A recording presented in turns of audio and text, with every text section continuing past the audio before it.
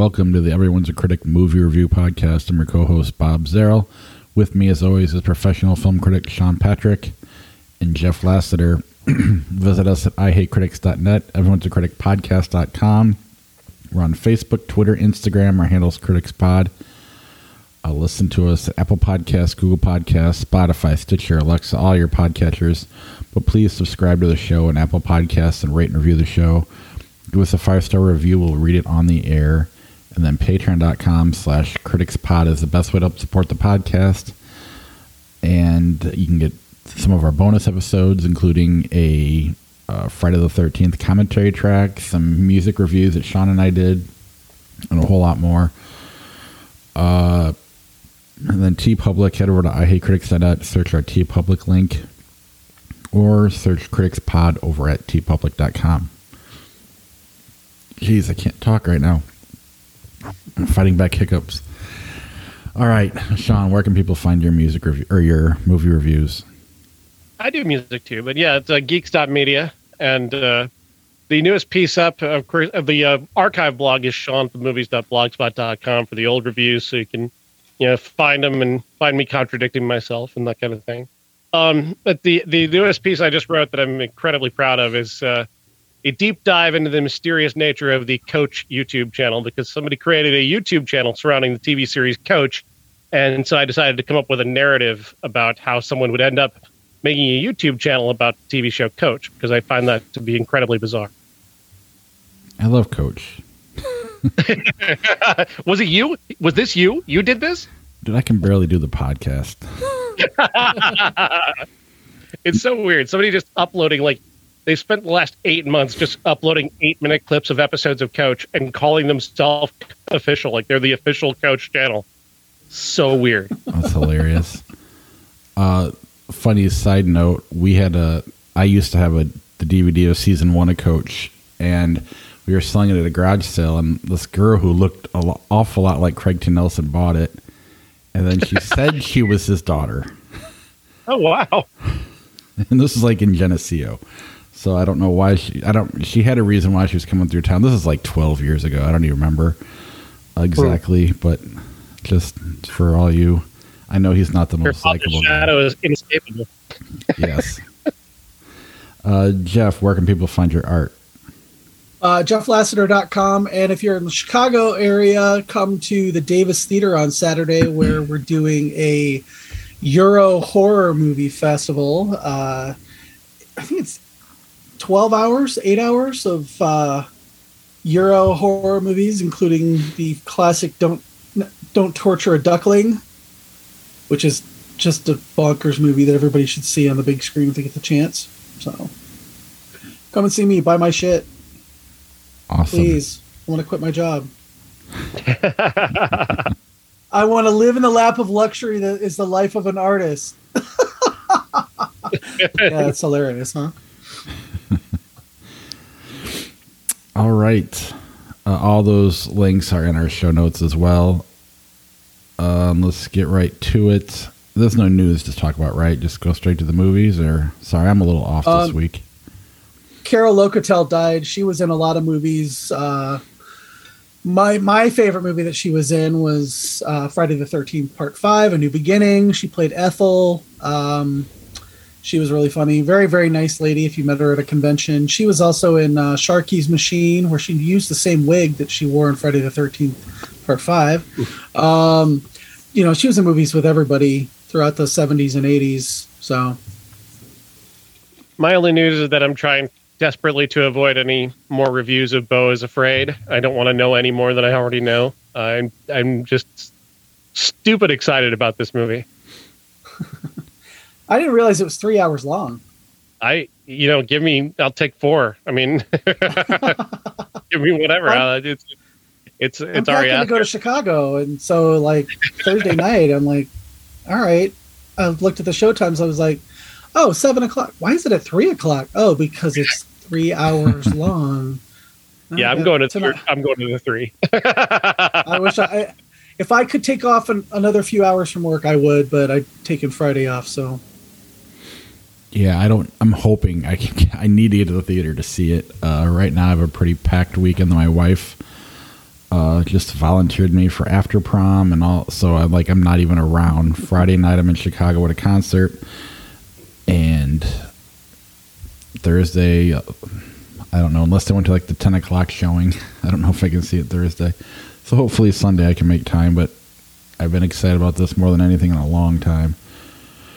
Only review I've read kind of shit on it, said it was up its own ass, but then followed that up with a shitty comment about Hereditary. So I'm like, oh yeah, you're one of those. So that made me feel better. All right. Let's get to this week, though, because that's next week. Mafia Mama. Mafia Mama stars Toni Collette as a woman who inherits a mafia family. Because that's a normal thing. That's basically the premise and the idea, I guess, is that she's a woman whose grandfather ran a mafia family in Italy, and she inherits it, and she goes to his funeral and finds out that she's now a mafia don, and she has to pretend to be capable of running a mafia family. She's threatened by other mafia families because Italy and stereotypes and whatnot. And this movie was directed by Catherine Hardwicke, which blows my mind because Catherine Hardwicke's, even though she did Twilight and whatnot, she's done some trashy stuff, but she's still a very good director. And here she's just kind of just coasting on this autopilot plot, this concept of a woman inheriting a mafia family. And she's trying to pull off this incredibly tricky tone in a movie that she clearly doesn't care about. There is some seriously violent shit happening in this movie. One of the things that I wrote about in my review, the first thing I wrote about in my review is this moment where she is attacked and she's going to be, one of these guys trying to kill her, and she takes off her high heel and she jams it in his groin, and then she jams it in his eye socket, then jams it in his groin again, and then jams it in his eye socket again. And somebody comments later, everybody really thinks you're crazy because they found pieces of his scrotum in his eye socket. And it's this movie can't sustain that kind of comedy. It doesn't have the tone, it doesn't have the capability, because it also wants to be Eat, Pray, Love and How Stella Got Her Groove Back. I mean, another comparison I made was if you took the movie Girls Trip with Queen Latifah and then dropped that into the universe of Boys in the Hood, that's the tone they're trying to pull off with this. It's it's bizarre. It's truly just a complete and utter mess. And just Toni Collette is such a great actress, and she's so bad in this. And Monica Bellucci, you could just see where she's just trying to crawl out of the movie and keeps getting dragged back into it. It's really bad. Yeah, I kind of held out hope just because of the cast, because they don't generally take on movies like this. So that was, or at least Toni Collette. Well, I mean, Toni Collette has also starred alongside that woman from My Big Fat Greek Wedding in one of the worst movies ever made. So I mean, she'll do bad shit. She does some bad shit. Well, but she doesn't tend to do super commercial bad shit, if that makes sense. I don't know. Anyway, you did forget King Ralph. Was it nothing like King Ralph? It's nothing like King Ralph. Maybe comically, a couple characters are kind of fat, but I mean, beyond that, no. It's nothing like King Ralph. Inherits the kingdom. Jeff, do you have any comments on this movie? Yeah, I'm going to talk about it because I had to go fucking see it. Oh, awesome. So I'm just going to a brief spoiler for my Renfield review. I thought tonally that was all over the place. This makes that look like a tight, taut thriller. Mm-hmm. This is just it's every 5 seconds Toni Collette is saying squirrel, and I really love Toni Collette. She is probably my top 5 favorite actors. What is going on with this movie though? It had to either be super broad comedy or drama thriller kind of stuff. If she said, I never saw The Godfather, it was she said it once, she said it 50 times. And oh God, yeah. I knew from the very beginning that her love interest was not who he said he was. I did think that he was a member of the crime family that she was up against, the Romanos, but I just was like, oh, that's she's gonna like they're gonna meet up, and all of a sudden they're gonna have to try to kill each other, and it was just. There were some laugh out loud funny bits in it, but not enough to sustain it as a 2-hour movie or an hour and 41 minutes. I counted. It was so predictable. Everything about it was so predictable, except I will give it this. I really, really thought that Monica Bellucci, I thought her character was setting up Toni Collette, and she was going to be the big bad in the movie. But it couldn't even sustain that, you know. Even up till towards the very end, you thought that was, you're alive, you know, she's alive, and oh yeah, because she's the big bad, and then she wasn't. I was like, well, then why would you bring Monica Bellucci into this movie if she's not going to be the big bad or have a dramatic turn or have anything to do whatsoever? Yeah, it was like you did not need her character at all. I mean, I thought, you know, oh, maybe she's the cousin or something, and she's this other douchebag's mom, because that's what I thought was going on for the first 15, 20 minutes that they were in Italy, but then it wasn't, and I was just like, well, what is the point? You know, she doesn't even need to be a character. You just have to have her two handlers, who I thought were good, but it was tonally, it was like a boomerang. Every 5 minutes, I was like, is this a comedy? Is it a Eat, Pray, Fuck? Or is it... Yeah. You know, I just didn't... It was everybody in this movie who's a good actor was totally wasted.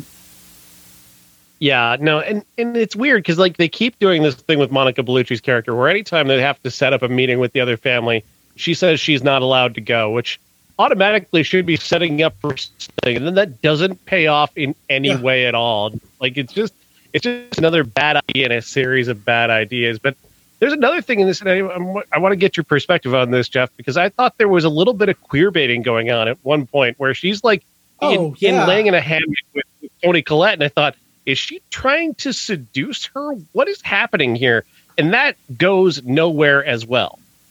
Well, she lays it with her in the hammock, and then you find out about her prosthetic leg that is just, the fat is moving on her leg when she touches it. I mean, I was like, huh? That's an awfully good prosthetic. And then you find out, oh, it's supposed to be metal. Whatever. But then later on in the movie, when you think she's going to say, I'm the Donna of this family, of the Romanos, you think that's what's going to happen, but instead she's just like getting really up close and like she wants to make out with her. And Toni Collette seems into it, and it's just like they don't say it again. You know, nothing whatsoever comes of it. No, nothing. Just fucking weird. Bizarre choices throughout. It's just a terrible film. It's streamable, okay? You don't pay $12 to go see this movie, or 16 or whatever. It's fine if it's just like, oh, it's on Peacock. I guess, yeah, I'll put it on while I'm cooking dinner, or making wine or some shit. But you're making dinner. Maybe don't look at the scrotum eye socket scene. Just kind of maternal way during that one.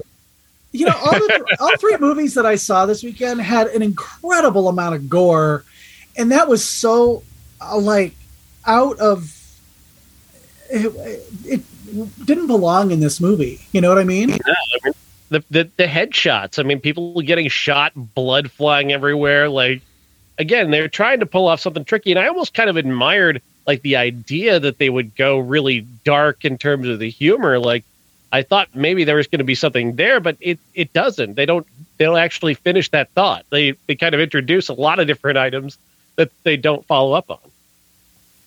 This movie is not going to survive as an R-rated movie. This is a PG-13 idea, or an R-rated, idea, but don't make it seem like it's a comedy, because it's not Bridesmaids.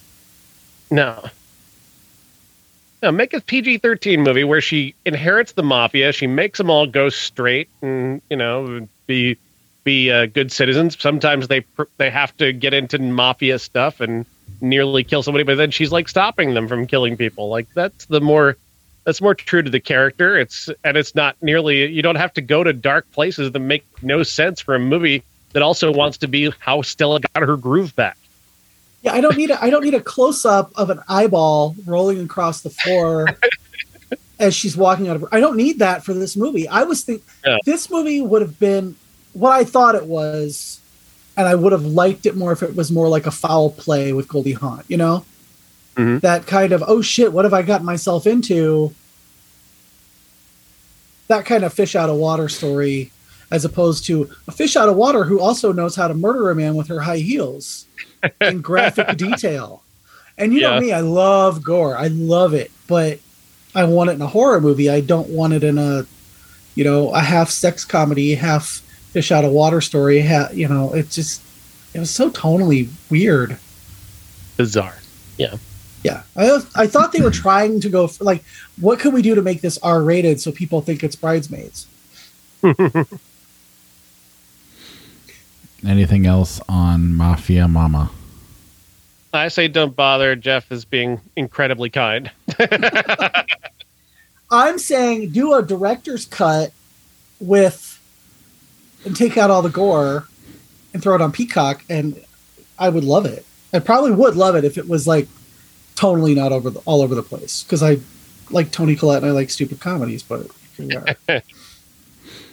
The Pope's Exorcist. The Pope's Exorcist stars Russell Crowe as the Pope's Exorcist. He's literally that. Father Amor. He works directly for the Pope. Review over. Franco Nero is the Pope, and Russell Crowe is he's like a cop who plays by his own rules, but he's also he's an exorcist and not a cop.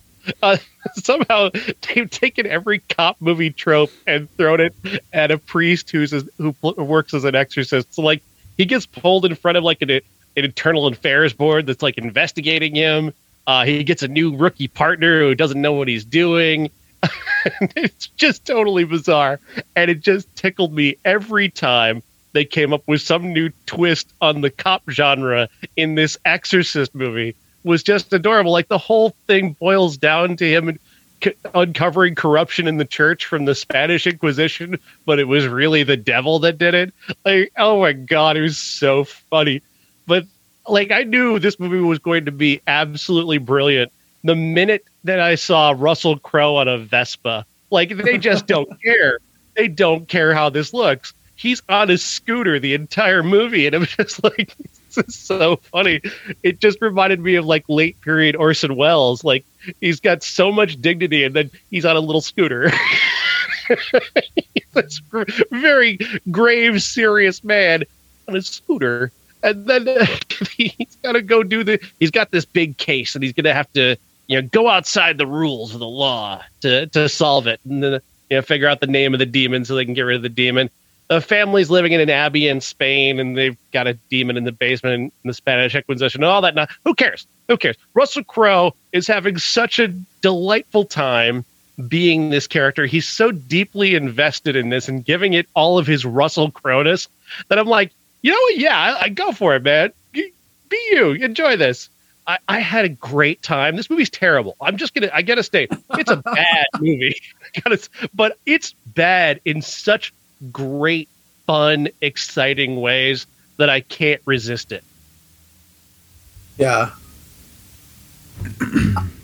I think it's elevated by having Russell Crowe play this character.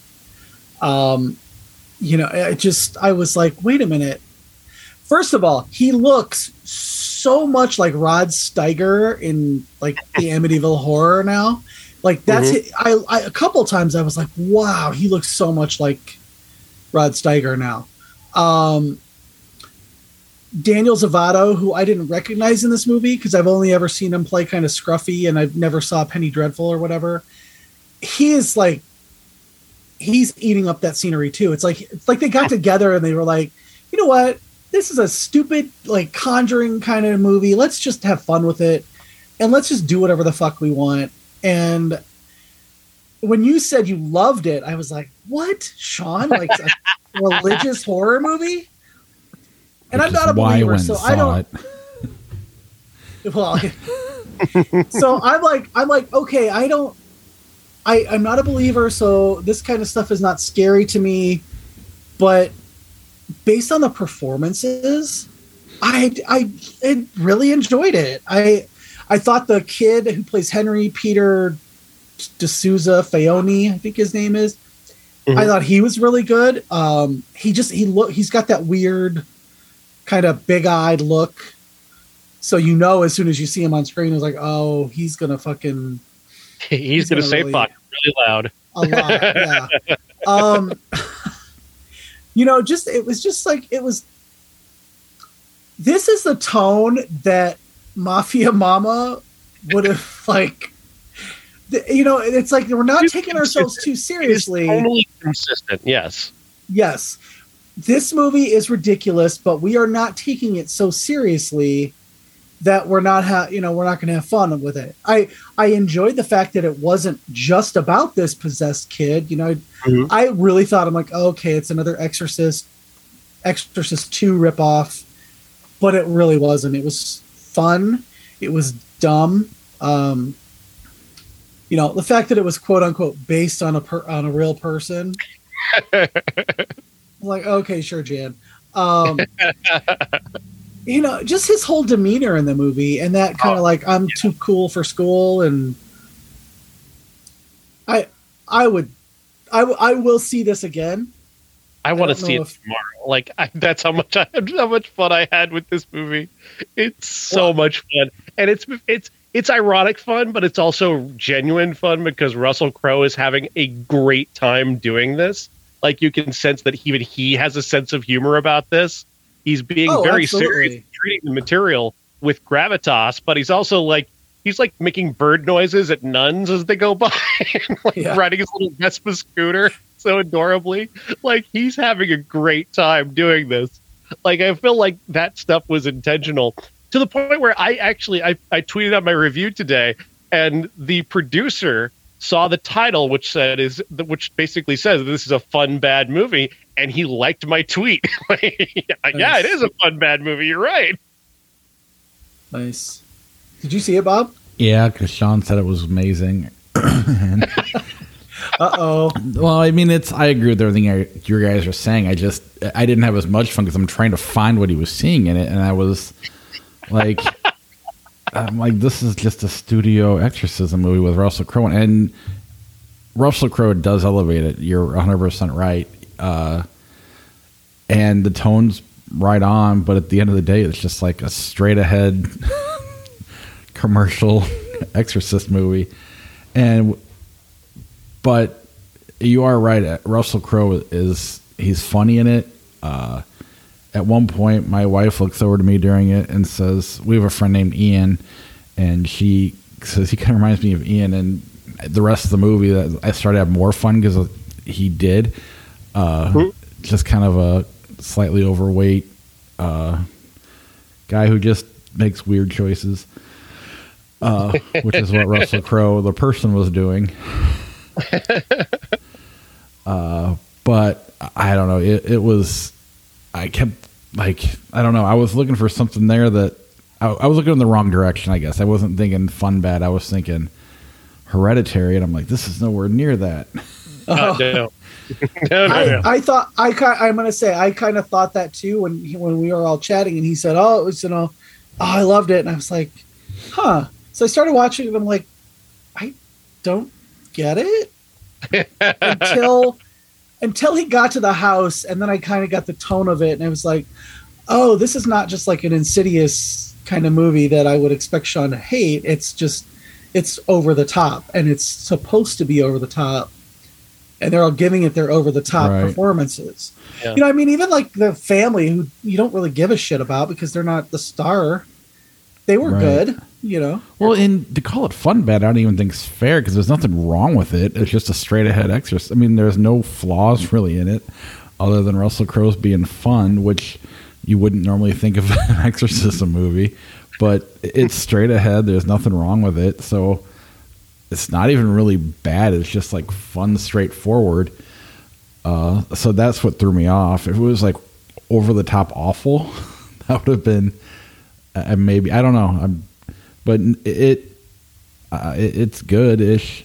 good enough. It's worth watching. It is. It's definitely easy to consume, and all that's due to Russell Crowe.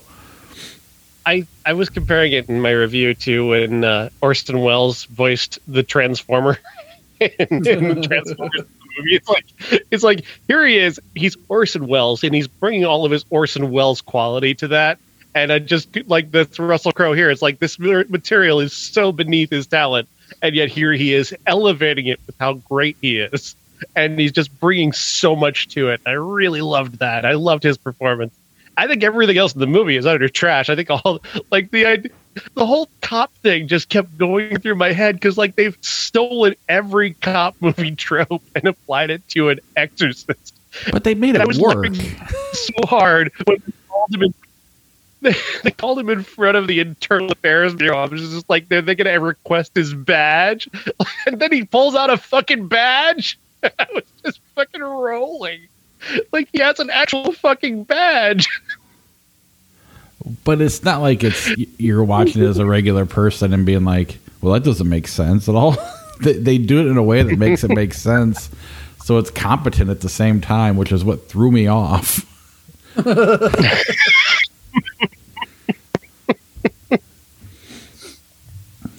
anyway. I like competent horror movies that don't take themselves too seriously. And I think that's what, to me, this was. It was like, all right, you know what? Fuck it. Let's just have fun. Let's make a movie it has really good effects too. The right amount of gore.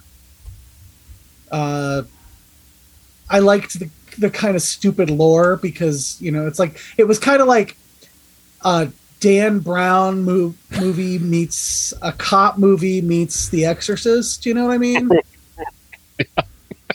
There was enough of that like bullshit Spanish Inquisition lore that doesn't. I mean, nobody. Yeah, I like that shit because I'm like, people actually did this in the name of God. Right. Come on, you still believe this shit? Like that's. But it was interesting to me because that kind of stuff interests me. Like the how do people justify this kind of shit in the name of religion? Oh yeah, I loved that. I loved that whole Spanish Inquisition thing. Not to spoil anything, but they find out, or Russell Crowe finds out basically that the devil was the one behind the Spanish Inquisition, so the church can go, "Aha! It wasn't us." Yep, he lets the church off the hook. That's great. That's good stuff. I was gonna make another. I think I lost it. Damn it. Oh, that's what I hate about the Conjuring movies is asking me to take bullshit like this seriously is such a waste of time, especially when it's coming from such bullshit con artists as the Conjuring people. Like, fuck those people. I can't take them seriously. Don't ask me to. Make this movie. Yeah, I don't mind when they do it seriously. And I thought the first Conjuring was excellent. But after that, it kind of went downhill. But you hated The Exorcist too, Sean, so. Yeah. Well, and you guys all, I also was trying to prepare what I was going to say, and then for you to come out and say what's the fun bad, I'm like, so I can't even, argue with Sean, because I was going to say how the director is far from an artist and more of a carpenter. You fucked up my whole time. Let's move on to Renfield. I'm going to step away for a second. I'll be right back, but you guys go ahead and keep going as we talk about Renfield. Renfield stars Nicholas Hoult as the title character Renfield. He is the assistant or familiar of Dracula. Has been for years, and dating back to apparently the original movie, which they've retconned into this movie kind of in a fun way. Nicolas Cage is Dracula. He's narrowly survived a death over the last couple of decades and is nursing himself back to health in a New Orleans hospital where Renfield has sort of rediscovered his conscience and kind of wants to get out from under being, Dracula's food getter. And of course, the draw here is seeing Nicolas Cage as Dracula. And the reason that I think this movie suffers is that there's not nearly enough of Nicolas Cage as Dracula. Like, you promised me Nicolas Cage as Dracula, you better damn well deliver me plenty of Nicolas Cage as Dracula. And while I enjoyed this movie, I wanted more Nicolas Cage as Dracula. I wanted him doing silly, over-the-top shit. That's what the trailer promises. It's what the movie promises simply by casting Nicolas Cage as Dracula. And if you don't deliver that enough, it doesn't work for me. And so I'm torn on this one. I do like it, but like the whole subplot about the drug dealers and Aquafina, like I like those actors. I love those actors, but like I just wanted to see more of what Nicolas Cage was doing. Anytime Nicolas Cage was off screen, I'm like, what is Nicolas Cage doing right now? Like, what is Dracula doing right now? And Dracula is basically just killing whoever he can get his hands on so he can heal himself. And I'm kind of like, I want to see him just monologue at people and come up with crazy shit. So I like this movie, but I'm torn. I wanted more Nicolas Cage. You want me to go, or do you got it, Jeff? Go ahead. I'm kind of in the same boat as you. It reminded me of kind of like Shaun of the Dead with Nicolas Cage in it, to the point where it's like people are loving it too much and it's starting to bother me a little bit. The few people that saw it are raving about it, but it was fine. It was funny enough. It was good enough. When Nicolas Cage was on, it was amazing.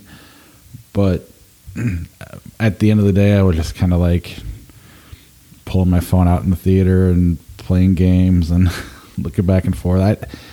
I wasn't in love with this movie like I wanted to be, and I don't think the marketing campaign was great either. I think we mentioned that last week. Oh, yeah. So in the end, it was fine, but that's kind of the best I can give it. Jeff? Yeah, I was so fucking sick of the original trailer for this movie, that I almost didn't want to see the movie at all. I just was like, if I have to see that stupid trailer, and then they didn't even use half the lines from the trailer in the movie. I mean, if I had to sit through the trailer, I should be able to see them in the movie. Like, where's the Postmates for Dracula line? What I enjoyed about it was, Nicolas Cage. Nicolas Cage was playing Nicolas Cage. Like he was just like that. His over the topness that he plays sometimes, and I liked that.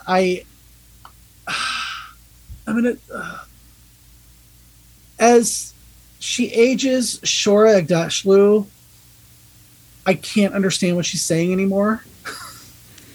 So I really had to really listen when she was on screen. I like Aquafina, but I didn't care for her, the whole backstory that she had. I didn't see the stakes with her sister when her sister was in danger. I just thought, like I did say earlier, the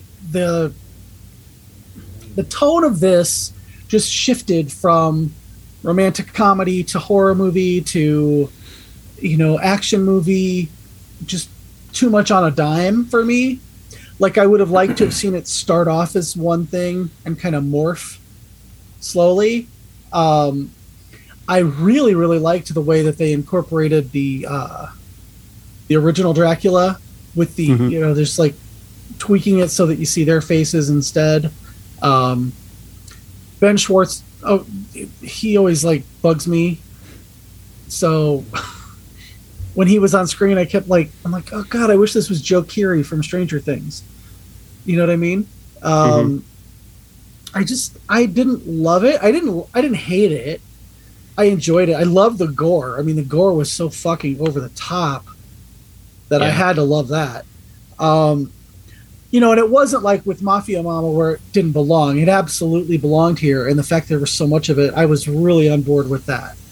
I don't know. It just didn't hold together as well as I wanted it to. And I think that's because they could, are we a comedy? Are we a drama? Are we a horror movie? are we horror comedy would have worked too, but it was just too much kind of bouncing around like a pinball machine. Especially, I mean, there's a scene early on with Cage's sort of modern introduction where you see him in all this incredible gory makeup, and it's so good, and he is monologuing like crazy, just doing this amazing Nicolas Cage thing, and I was entranced by that, like looking at just his ears like sliding off his face, and his face is pulsating with like his skin trying to come back together. It's awesome. And I loved that. And he's monologuing while he's doing it. And he's got his arm around Nicholas Hoult. And it's really gross. I loved it. And I wanted something more like that. I wanted more of their relationship. Like I said, I just wanted more of Cage just doing Nicolas Cage. Especially, we didn't get to see enough of him after he heals. Like, we're spending all this time with like these drug dealer characters. And it's like, enough. Just what is Dracula doing? Yeah, I mean, wouldn't it have been great to see, like, you start off in the 1930s and you kind of, they gave you just enough of the movie, the original, that I kind of wanted to see them, I don't know, like, rights or whatever, but, go into, like, they could have incorporated Son of Dracula or that kind of stuff, and then had, the Hammer era of Dracula, which I thought that his look really modern look really kind of brought that to life. But to see him, in the 60s and see them up until now, I also think that if you wanted to drive home the fact that, Renfield lost his entire family, show that. Show his wife as a really old person, show his son and his grandkids, that he never got to really meet.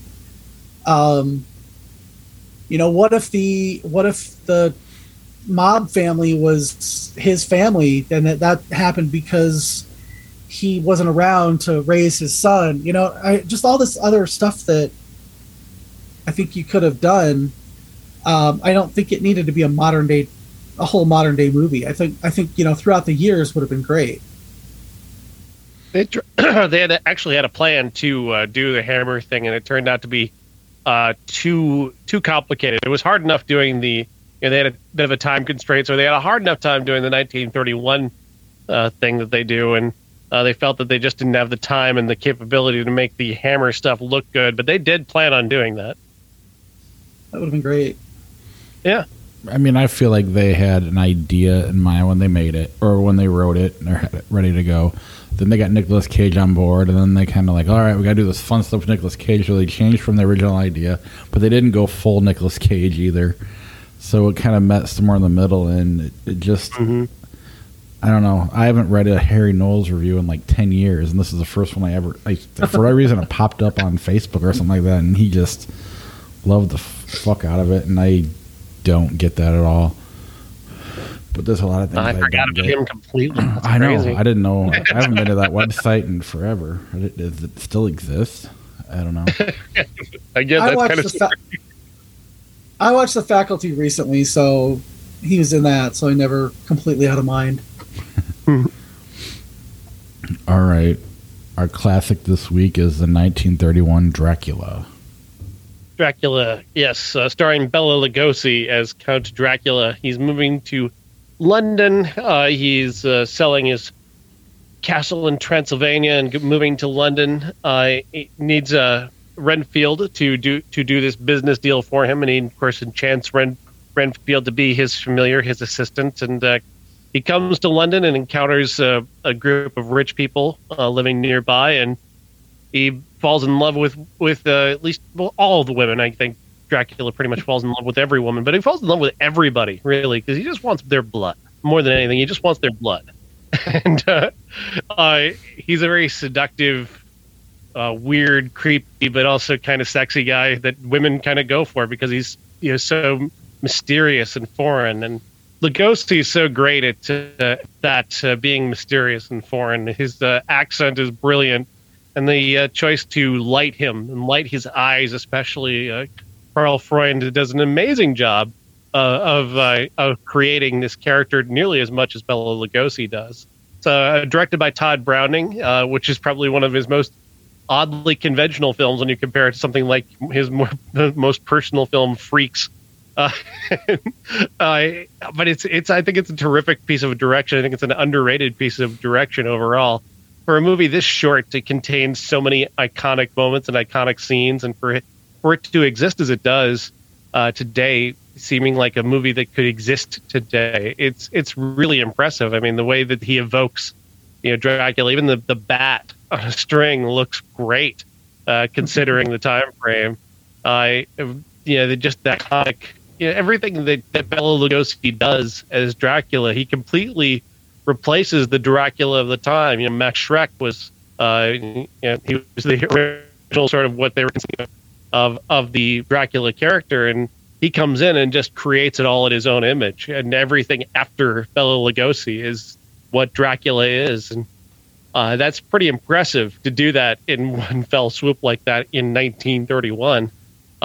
This movie is great. It's still great. It was great then. It's great today. Yeah, I mean, you mentioned, from Sesame Street to Count Chocula to the Scooby-Doo. I mean, all that stuff, you don't even have to have seen this movie to have seen this movie. But because of all that stuff, it makes it very watchable. And because it's a great film on top of that, a 1931 movie being watchable today for a regular audience, too, not just film snob like Sean. I think... I really think anybody could sit and watch this and enjoy it. Even the lack of stakes, you still buy into it, but I don't know. It's an easy watch. It's easy to consume, and it's just really well done. And so, I mean, clearly iconic. But this is kind of the highlight of my weekend, movie wise. Yeah, I'm going to be perfectly frank. I didn't watch it because I've watched it 50 times. I don't need to, I didn't need to watch it necessarily for the review. A few things that have always stuck out to me is it took me years to realize that the theme at the beginning of Dracula is Swan Lake. About 6 months ago, a year, I was listening and I was like, oh, they're playing the Dracula theme. And I'm like, oh, it's Swan Lake. I'm a fucking idiot. And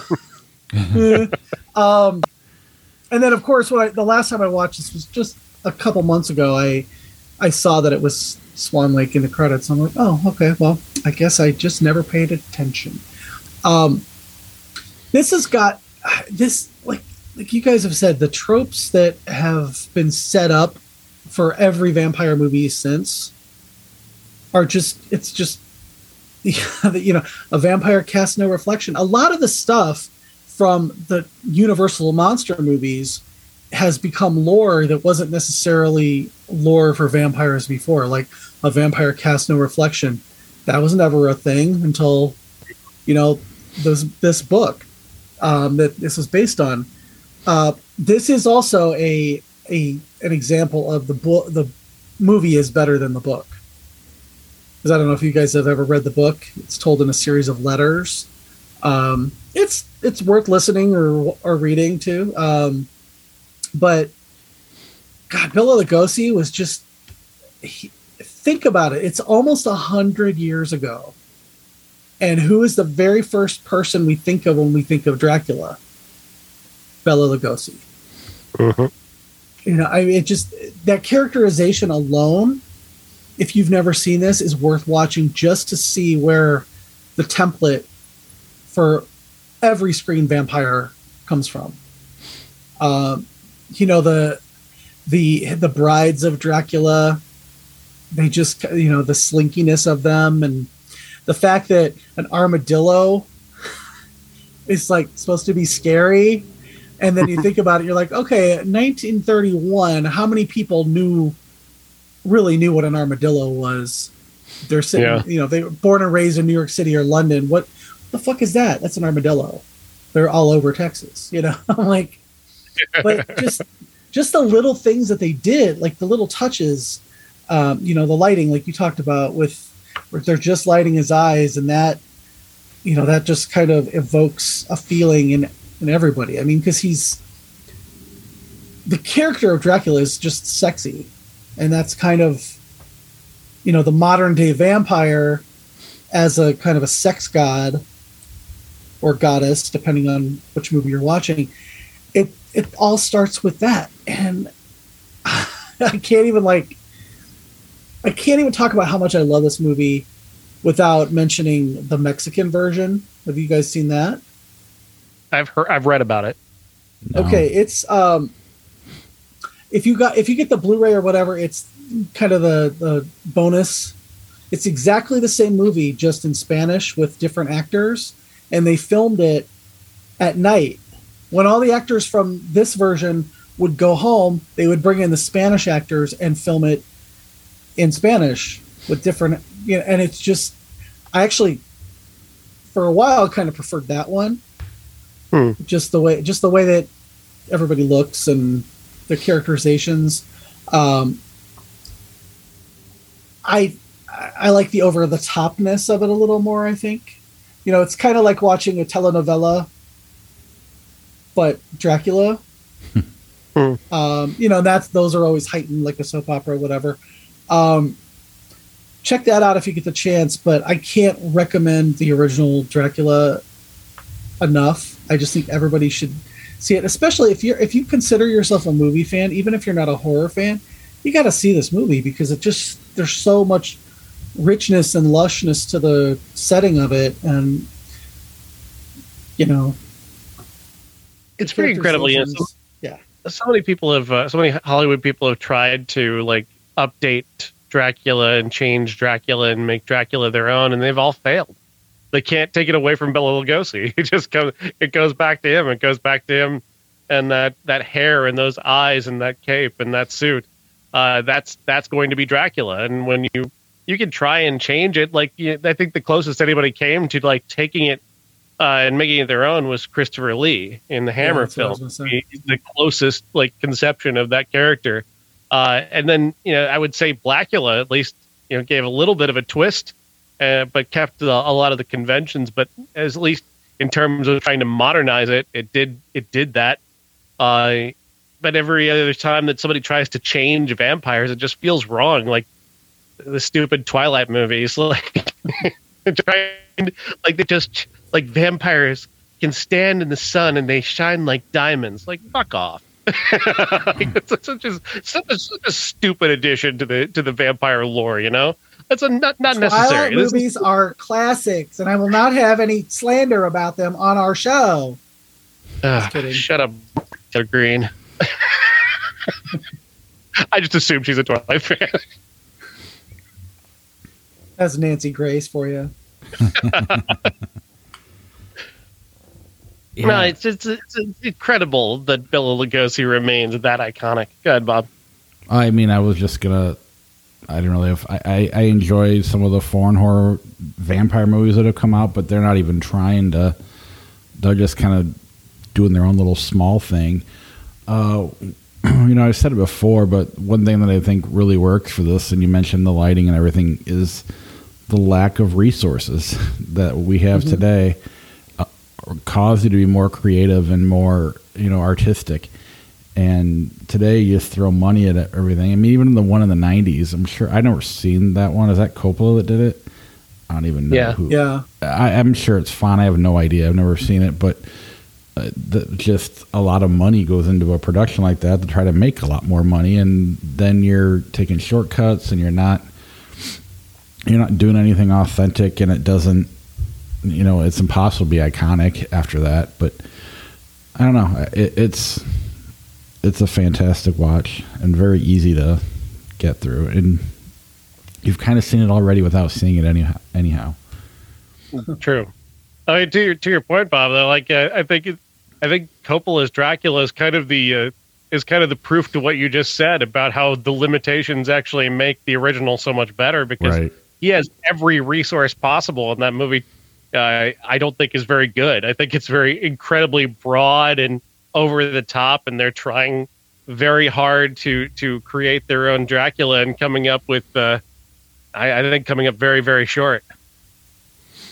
The best thing about Coppola's Dracula is the red armor that he wears. Yeah.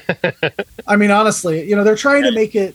They were trying to make it as close as they could to the book, but really, the only way they could have done that is if they were just sitting reading letters to each other. You know, it's more of a romantic movie than a horror movie, and even then, it's not that great.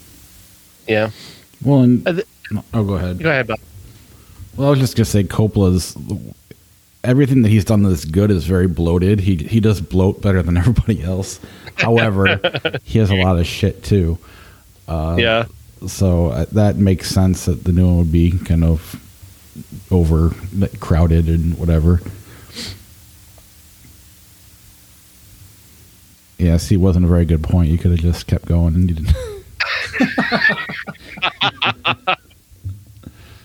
I was, oh gosh, where was I going? I had something and now it's gone. And I ruined it with Coppola making bloated movies. I've never seen The Godfather. Bringing it back to Mafia Mama. What, Sean? I'd like to see her get eaten by a vampire. That character, not Toni Collette.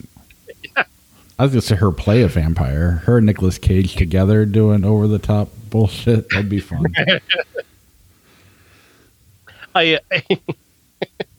Toni Collette has a lifetime pass because of Hereditary, so that's fine. And The Sixth Sense and Muriel's Wedding. I'll never hold anything against her because of that, but the Mafia Mama is really bad, though. Now, if you were okay, we should start doing this with the classic. If you could cast that movie with today's actors, who would it be? Who would you cast as Dracula? That's not Nicolas Cage. I actually wouldn't. I think what? Oh yeah, right.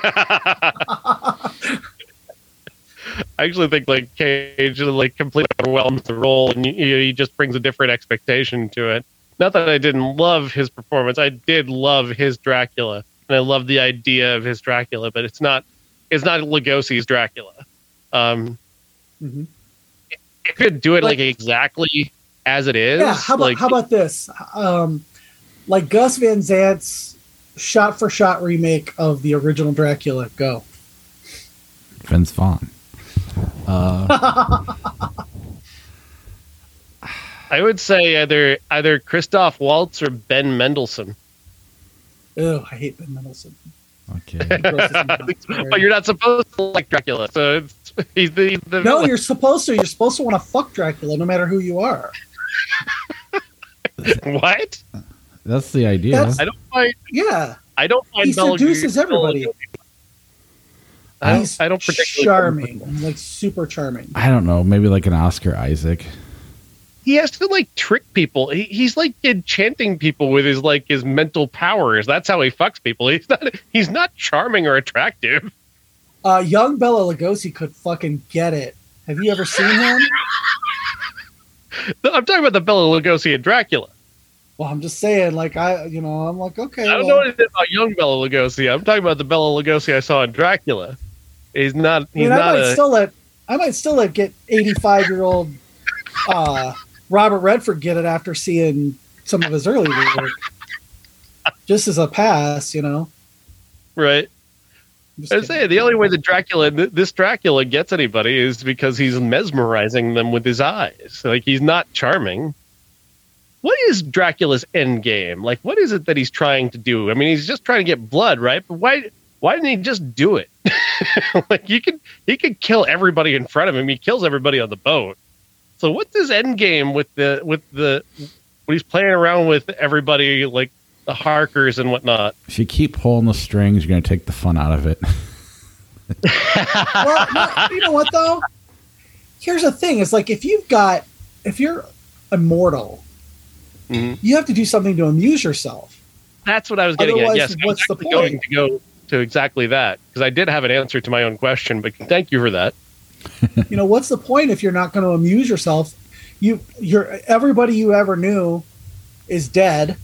Mm-hmm. You got to do something, and if you're going to like drink their blood anyway, you might as well seduce them and do all that. So, I think Dracula is playing with his food. I think that's the whole thing, and it's really a movie about hubris, about his ego, that leads him to a place where he ends up being killed, essentially seemingly killed by Van Helsing. And part of this also is just a really clever construction of this plot. Because I was talking about how I was talking about another movie where the plot just completely lets down what otherwise is a very good movie, which we'll talk about next week. But this week, this movie has such smart construction because everybody seemingly is drawn in by Dracula. Everybody who he wants to draw in, he draws in, until you get to Van Helsing, and then Van Helsing resists him, and it's like that puts over the strength of Van Helsing and Van Helsing's convictions about who he is and about this the strength that he carries opposite to Dracula. It makes him a worthy opponent that he's able to resist him that way, and that's a very simple thing, but it's just very smart construction to do it the way they did it, where everybody's seduced by him except this one guy who's able to resist him. And Van Helsing being an academic and having studied all of this, that's kind of, in a way, it's kind of a template for the serial killer being taken down by the FBI agent who studies his type. Mm-hmm. That kind of feeds into that, the mind hunter of it all. And he's John Douglas or he's Clarice Starling, and Dracula is right. Hannibal Lecter. That kind of, that dynamic, the tension that you have to have between the two, and will he succeed or won't he? Yeah, it really comes through with these two. Absolutely. It's really smartly constructed. It's really cleverly plotted. People have pointed out, like what I said before about the seeming lack of plot, but really the plot is just that Dracula is bored. He's looking for something to do. He's hungry, but he doesn't want to take his meals all at once like he could if he wanted to. And the idea that he's just toying with people is very interesting. I think Cage could have played that. I think Cage could have played something like that, where he chooses a group of victims that happen to be like Renfield's circle. Now in this modern age, Renfield has built up a friendly circle, and Dracula sort of insinuates himself into it, and it's all very weird and awkward because he's Dracula. But he's also using his mesmerizing powers on people to draw them in, and Renfield's just like, what? He's Dracula, stay away from him. You could play a whole thing where Cage just does this old school Dracula in a modern setting, and that's the movie, with him sort of toying with people before he decides whether or not he's going to eat them, and Renfield has to decide if he's going to stop him or not. That's a far better movie than what Renfield is, and it's just making me mad now that they didn't do that. Yeah, playing with his food, that's a good way of saying it. And he's also think of it, if he sees a beautiful woman, he wants to make her immortal so she'll be with him forever, like the brides at the beginning of the movie, Yeah, that's another thing that Coppola overdid, was trying to make Gary Oldman into this grand, romantic, tragic anti-hero. That just didn't work for me. It was too overblown. Yeah. I'm sorry, that was rude, but Bela Gary Lugosi Oldman is best when he plays a dirtbag. Yes. Anything else on Dracula before we move on? It's incredible. Everybody needs to see it. I just picked up the NECA Dracula figure too. And somehow, as great as Dracula is, the Mummy and Frankenstein and Invisible Man, the Frankenstein sequel are better than Dracula. As good as Dracula is. Oh, okay. You scared the shit out of me. I was going to have to reach through this screen and beat the shit out of you. For me, the Mummy is number one, followed by the Frankenstein sequel, then Frankenstein, then Dracula. Bride of Frankenstein. Thank you. I was trying to think of that one. Bride of Frankenstein is fucking brilliant. Invisible Man's really good too. Yeah. My favorite is Bride of Frankenstein. Dr. Pretorius.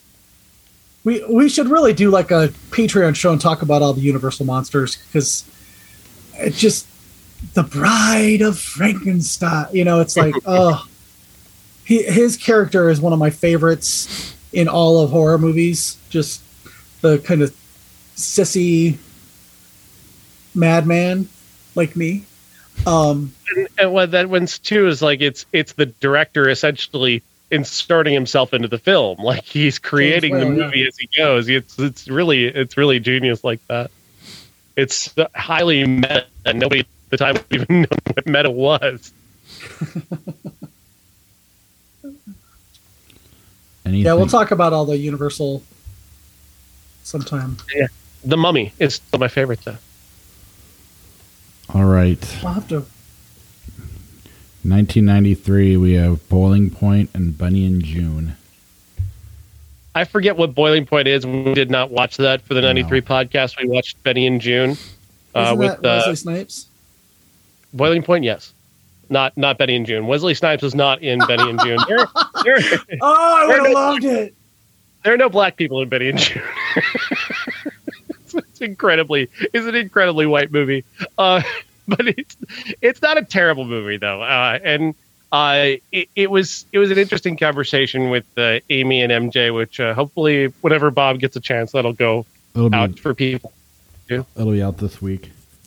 And it's a weird movie. So Johnny Depp plays a guy who likes to hide in trees, and he likes to pretend that he's Buster Keaton or Charlie Chaplin or some silent movie hero. Aidan Quinn and Mary Stuart Masterson, is it? I can't remember. Mm-hmm. I get them confused. Those 80s women. She's got a pretty serious mental disorder. Aidan Quinn is her brother.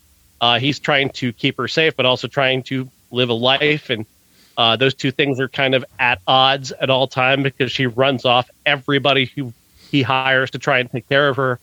Then they bring in Johnny Depp almost by accident when they win him in a poker game.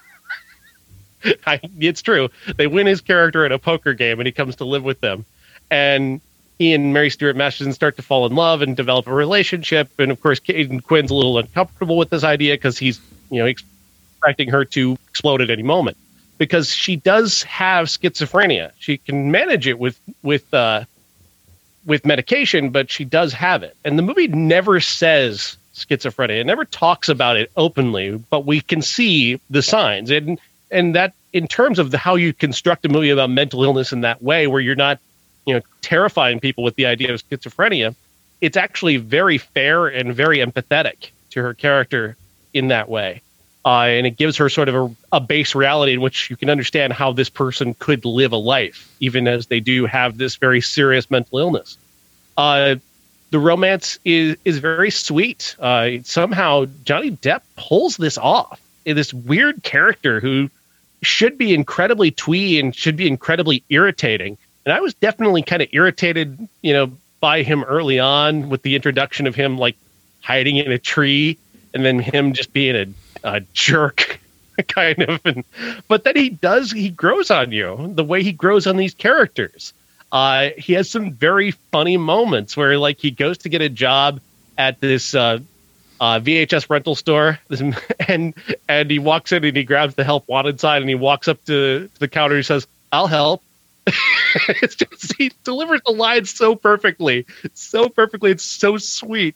And he does that a couple times in the movie. And yeah, he's doing all this shtick, but the shtick kind of works because it kind of fits this character. He stays with this character. He stays with the idea and never changes it, and yet creates a believable scenario where he and this woman could be together. I really enjoyed it. Also, very early performance from Julianne Moore. I had no idea she was in this movie, and she's like the fourth lead. Weirdly enough, do you know who was initially sought for this? It wasn't Johnny Depp, or Mary Stuart Masterson. It was actually the first choices, and they were never going to get this. Tom Hanks and Julia Roberts were who they wanted for Benny and June. I know. Yeah. But then they changed it up, and so they had Woody Harrelson. Like, he was signed on to play the Aidan Quinn character. and he left this to go do Indecent Proposal. And to the point where they were so close with him that they had to sue him when he left. Laura Dern was actually cast in the Mary Stuart Masterson role and then quit when she was told that she was the third lead.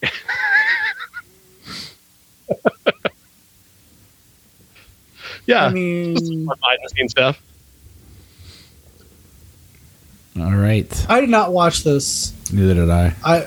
I just but trying to see the 3 movies that came out this week. April sucks. I'm sorry.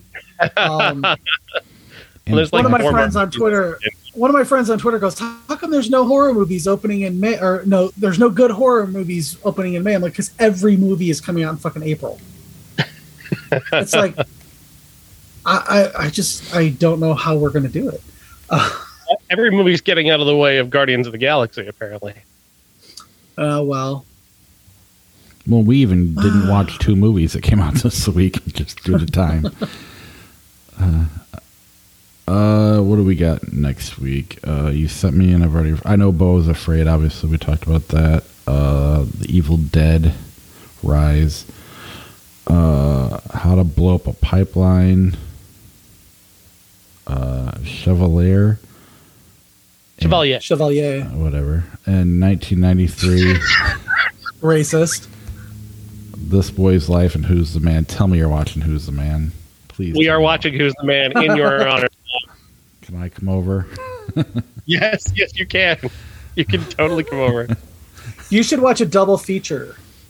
Just one of the guys and Who's the Man. I made Josh and Sean watch Who's the Man. When we were done, Sean's just like, this is the most normal, basic movie ever. Why do you like this so much? I have no answer. I just memorized it. It was like Bob lived through every fear ever of showing a movie that you like to people. Have you ever been through that, Jeff, where you're like, you've got to show a movie to somebody and they come away not impressed? Black Christmas. If somebody sees Black Christmas and they are not impressed, that person is not getting anywhere near my pants. Whether they wanted to or not. I mean... Well, I had it where you know how when you're showing a movie and then all of a sudden you realize it's not good? Like, I was showing somebody Rocky IV because I've grown up, it's like the best action movie of all time. In the middle of it, I'm like, oh my God, there is no plot to this movie. It's just him working out the whole time. This person's totally bored. It's 2002. The worst is what we did to Josh, though. When he brought us to Aliens. Yeah. That was, he had a girlfriend at the time who was making it that much more entertaining for us and more miserable for him. We were not kind to the Alien movies, Jeff. God, I love Alien movies. I did before that weekend. And now I can't, it took me a while to... So, okay, you're welcome. My take, we're not going to watch these together ever. I just refuse to. The first Alien is a masterpiece of horror movies. Okay, of horror sci-fi. It is everything about that movie is rewatchable over and over. As far as Aliens goes, the director's cut, you have to watch that, but you can. I kind of watch it up until they start going to space and she shows off that she can use the loader, and then everything off of that until she saves Newt. I don't really have to watch. Mm-hmm. I like the last scenes with where she's fighting the Queen. The whole army stuff, I'm not a big army movie fan, so that whole middle section, I could take it or leave it. But if you cut out, if you cut that out, I could just watch it all the way through. Alien 3, the producer's cut, I love that movie. I just can't not love it. Because of Sigourney Weaver mostly, and David Fincher's visuals. Alien Resurrection, it's fine. There's some fun stuff to it. I like the characters a little more than I do in Aliens, and a lot more than most of the ones in Alien 3. Don't make me ever watch the Alien versus Predator movies again. Never. No, I won't watch. I never want to see Paul W.S. Anderson again in my life. Fucking monster. No, I think the problem that I have with the first two Alien movies is that we were sold a bill of goods about Sigourney Weaver being the baddest ass kicking babe in the world, and it's like she's a pretty normal chick until the second half of the second movie. Yeah, like she's relatively a normal person who's having a normal reaction to this. Like she's not a badass iconic hero like everybody keeps painting her. She's a normal person having a normal reaction to a terrifying situation. Borderline damsel in distress. I mean, yeah. And then like midway through the second one, she flicks it on to this action hero. But I don't know. That was so. In Alien, to me, she's your like prototypical final girl. Yes. In that it's a haunted house movie, and she survives the haunted house she's the only smart character, and you find this out early. I knew she was going to be the final girl when I saw it. I saw it as a kid, and then I saw it again years later. I hadn't watched it in a long time until college, and I watched it, and when she says, no, Ash can't, don't let them in, they can't break quarantine, and he overrides her, I'm like, she's the only smart one. She's the one who knows that, they've got to stay outside for 24 hours or whatever. That's when I knew that she was the smartest one in there, and the fact that it was written for a man and she just kind of just went with it, I'll never ever talk bad about that. So I will say Alien's my favorite of all of them, but it's still not. Yeah, it just wasn't. Like I think for both of us, Bob, I think we both didn't have that. We both grew up with Sigourney Weaver as a movie star. Right. We grew up with the framing of Ripley being, this badass ass-kicking hero. That's the framing that we come to the movie as, and then you're watching the movie and you're not getting her like, she's not beating up the aliens or anything like that. She's escaping like a normal person would. And I think when you create this frame around her that isn't what the character is, it's not fair to the movie and it's not fair to the audience. But I also think you and I, and correct me if I'm wrong, maybe you did, but I did not watch this movie a lot. Like maybe one time as a kid. Like, my brother watched it over and over and over and over again. Clearly Josh did too. I don't know if you were the same way, just kind of one and done and moved on. And so, I saw it one time, and moved on from it. And I think that plays a role too. There's no nostalgia for me, so I'm trying to find Josh's nostalgia while we're watching it, and it's not there for me. And that added to the fun, unfortunately for him. All right, you guys want to run Dracula through Flickchart? Sure. Yeah, why not? Let me see if I can find it. I've done this how many times, and I struggle every time.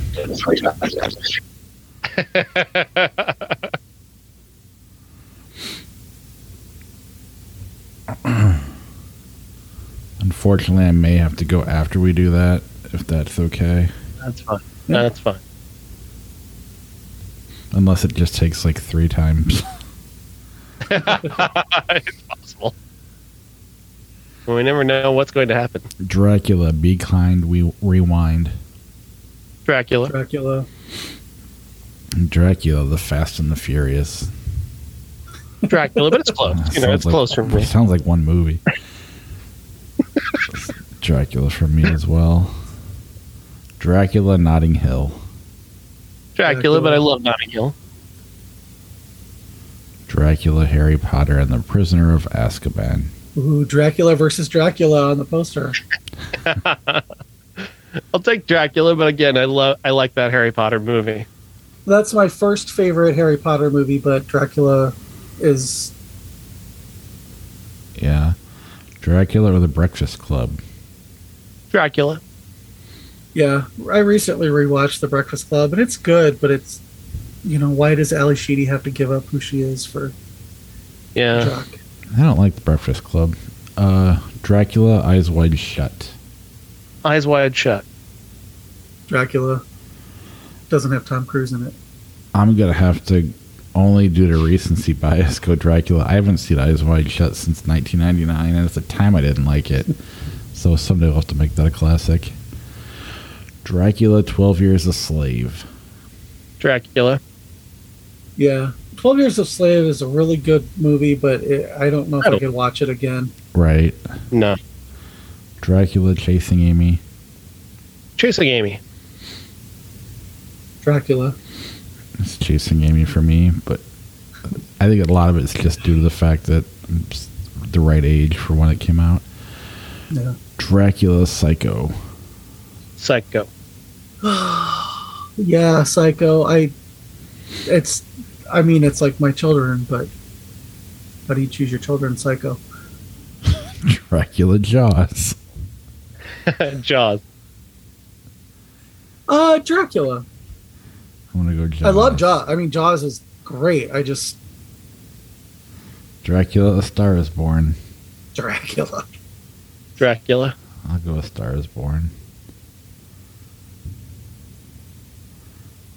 Number 19 on our list. Star Is Born is number 20. Dracula is probably a little too high, but yeah, that's fine. That's a fine spot for it. I think, like I said, I still think that the Frankenstein movies and the Mummy, Boris Karloff's Mummy, I think are still better movies than Dracula. You want to run The Mummy and Young or The Bride of Frankenstein in real quick? I don't think you guys have the proper framing for The Mummy. You need to watch it again. Well, we watched it on the podcast not that long ago, so I remember how good it was. But that's fine. We can wait. Let's make each of the Universal's classics at some point. We can do that. All right. All right. That is our show. Sorry I had to cut Flick Chart short. Did I say that right? All right. Anyway, we will see you guys next week for Ari Aster. We have not picked a classic yet, but I'm okay with the one you had, Sean. It just might be a lot of work. Persona. Jeff, did you have a thought? Or? I was actually talking to a friend of mine about having to go back and watch the Evil Dead movies because I haven't watched them in a long time, and I want to see if it makes me like Army of Darkness any better, even though I was going to watch it after you guys talked about it on the 93 show. But just let me know. I'll try to squeeze anything in this weekend while I'm in Chicago. Yeah, I guess if we were doing a great show, I would agree with you, Sean. Persona would be ideal, but there's only so many hours in the day for the weekend for me this time. Fair enough. Sorry. All right. That sounds good. I'll see you guys next week. See ya. Bye.